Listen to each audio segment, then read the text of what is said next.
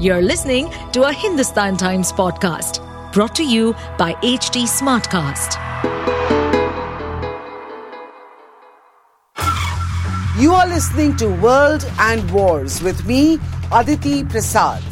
It's your daily dose of triumphs, tragedies, and untold stories of global conflicts.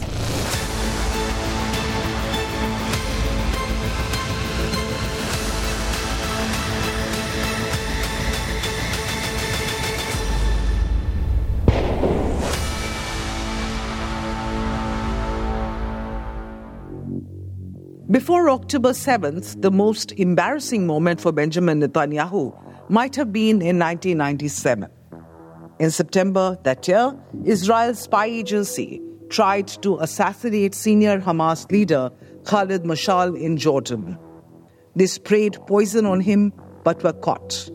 Netanyahu had to strike a deal with Jordan's angry king and hand over the poison's antidote to save the very man Israel was trying to kill. This was not all. Israel also had to release Hamas's founder, Sheikh Ahmad Yassin, from prison. While Mossad has a reputation of being one of the best spy agencies in the world, its assassination track record is sketchy. Another deadly mistake by Israeli spies made headlines in 1973. In July that year, Israeli agents shot dead a man walking home with his pregnant wife in a Norway ski resort. The Israeli spies thought the victim was Hassan Salameh, a PLO leader accused of masterminding the killing of 11 Israeli athletes at the 1972 Munich Olympics. But the man they killed was just a Moroccan waiter. The wrongful murder was part of Mossad's famous operation after the Munich massacre to kill all those involved.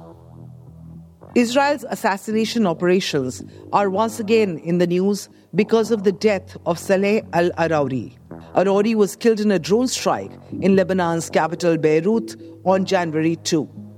He's the senior-most Hamas leader to have been killed since the group's October 7th attack on Israel.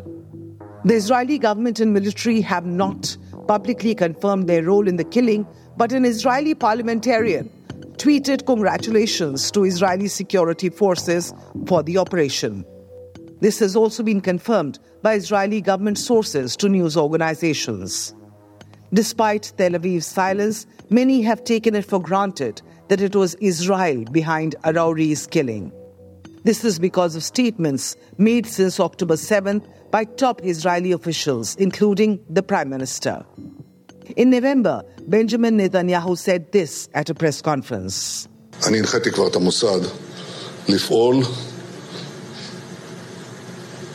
נגד ראשי החמאס באשר הם. A few days later, an audio recording apparently had the head of Israel's internal security agency, Shin Bet, telling lawmakers that Hamas leaders would be killed, and I quote, in Gaza, in the West Bank, in Lebanon, in Turkey, in Qatar, everywhere, unquote. But the problem for Netanyahu is that many are seeing this as just muscle flexing for headlines rather than as a genuine strategy against Israel's enemies. The first reason is the effectiveness of assassinations. Let's take a case of Palestinian groups Hamas and Islamic Jihad and Lebanese group Hezbollah. In 2004, Israel killed the co-founder and spiritual leader of Hamas, Sheikh Ahmad Yassin. He was killed in an airstrike while leaving a mosque in Gaza. Less than a decade later, Israel had killed the founder of Palestinian Islamic Jihad, another armed group based in Gaza. Fateh Shakiki was killed by Mossad in 1995 in Malta. Then in 2008, Israel and American spy agency CIA killed Hezbollah leader Imad Mughniya.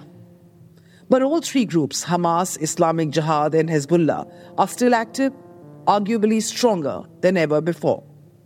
The assassinations may have hobbled them for some time, but definitely did not stop them. Sometimes Mossad kills the right person, but at the wrong time.